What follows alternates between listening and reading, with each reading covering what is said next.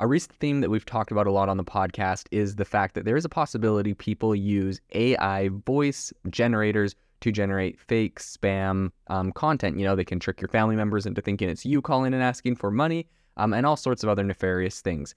In response to this, tools like 11 Labs have released AI speech recognizers. You can put the AI speech in and it can tell you if it was generated by an AI. And so there's kind of this whole industry, and there's this whole there's a bunch of issues. There's a bunch of really cool technology in this AI voice space. But today on the podcast, I want to talk about a really cool breakthrough that is happening by Meta in this space and how it kind of ties into what we've been seeing in the past in this field. So Meta just recently released Voicebox. So essentially, they're calling it the most versatile AI for speech generation. And of course, that is a bold claim considering things like 11 Labs are pretty powerful tools and are able to, train off of your voice and also do a number of other different voices doing text to speech. So what exactly is Voicebox? When you're looking at kind of the general, essentially it's a generative AI model that can help with audio editing, sampling, and styling. And this type of tech, they say could be used in the future to help creators easily edit audio tracks, allow visually impaired people to hear written messages from friends in their voices, and enable people to speak foreign languages in their own voices. Essentially what this is just like 11 Labs, it is a text to audio generator. But I think there are some really interesting breakthroughs that they've made with this that I haven't actually seen in other places. So one of the things is that Voicebox essentially can produce really high quality audio clips and edit pre-recorded audio. And they can do a bunch of this editing automatically. So things like removing a car horn or a dog barking, all while still, preserving the same context of the clip and style of the audio. So essentially what this does is similar to how like Photoshop, right? They have their new AI feature where you have an image on there, you select a part of the image, and then you text, write in like, add a sun in the background or add a bicycle on the road.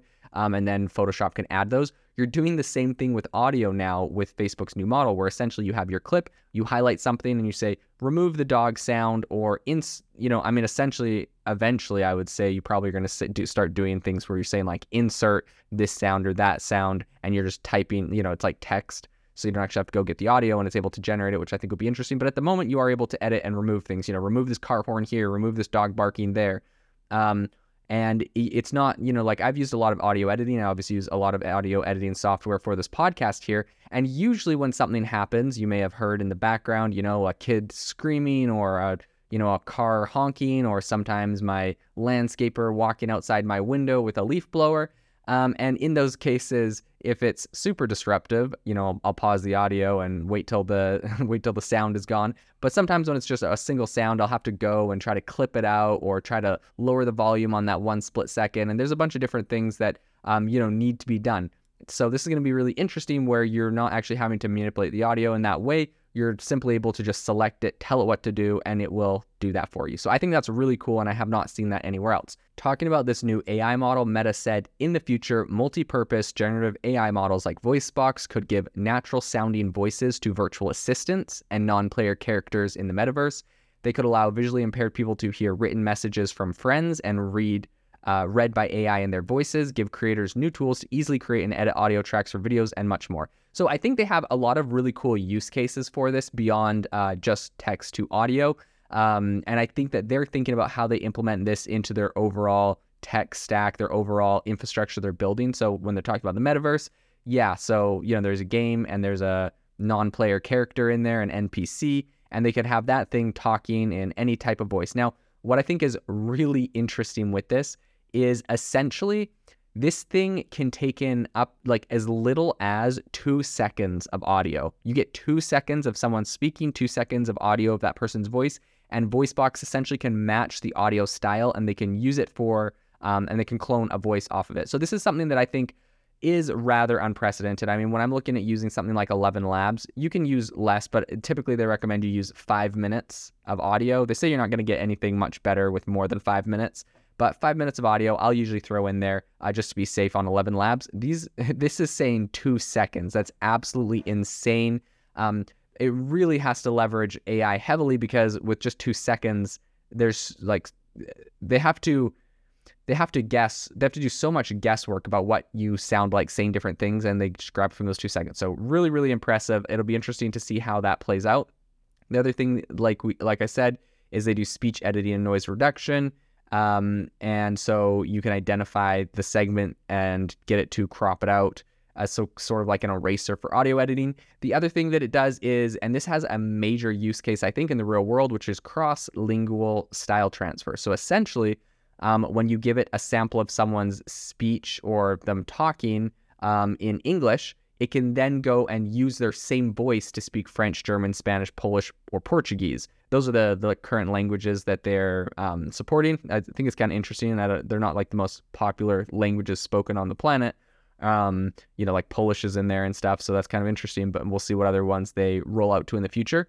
But I think overall, this is really interesting, and this is really, I think this has got a really cool use case, right? Like, I go and, want to go travel to Poland, for example, and beyond just having to use, Google Translate or something like that, if, you had something that could literally speak for you, for example, you could talk and they could hear your voice in that language, but it's still your voice, right? It's not a translator. It's not someone else's voice. I think this is really interesting for all sorts of things, right? Like, I've listened to international speeches from, people in tech or politicians from other countries, and, trying to listen to what they're saying.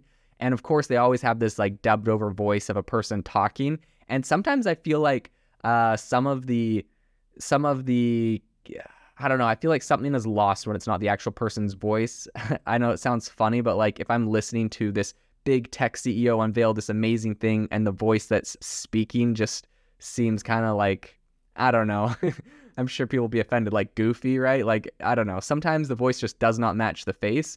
And I think that actually is a detrimental. It probably takes something away from the presentation. And so if I'm able to hear that person's voice speaking my native language, I think that's going to be a massive, benefit to a lot of people. And I think it'll be really cool. So even when the speech samples and the text are in different languages, this capability could really be used in the future to help people communicate in a really natural and authentic way, even if they don't speak the same languages. And I think that's awesome. One other thing that that Voicebox does is they have what they call diverse speech sampling. So essentially, having learned from diverse data, Voicebox can generate speech that is more representative of how people talk in the real world and in the 6 languages listed that we're just talking about above, right? German, French, Spanish, Polish, and Portuguese. And so essentially what they're saying here is, a lot of times when you hear like a robot or an AI trained on how to speak, it's speaking almost like if I was to go and study Spanish, and like the words and the phrases and how it's said in the textbook is not necessarily indicative of how the people in the actual country speak. Their slang or some of their phrases or words may not have gotten into that. And so unfortunately, when an AI model is trained off of some of that content, it doesn't always carry over. So this is cool because it's been trained on what they call diverse speech sampling, which essentially just means that these things talk how actual people talk in the real world in those languages using their own phrases. And it's not just direct translation, like how are you doing? In France, for example, a lot of people would say salut, which is just like, salute, like what's up, And so I think it's really cool that they have that in there. And this should be interesting for the translations as well. And I'd be curious to see at what level, something like Google Translate does this. In any case, one of the big things that is grabbing people's headlines right now. One other thing I'll say that's really cool. You throw something in there, like you put a piece of text in, and then it's like, would you like voice A, B, C, or D? And you can listen to like all the voices saying the same thing, and it's kind of cool. But in any case, something that is grabbing a lot of headlines is the fact that, unlike Meta, who usually will open source a lot of these AI tools and approaches they're using, they're choosing not to make the model or the code for this public because they say that the potential for misuse is too dangerous. So kind of what we were talking about at the beginning of this podcast with, people using these for spam or scam or all sorts of other things. I think this model, they're going to have to get a lot of things right. Especially with the fact that you can take 2 seconds of audio and clone someone's voice.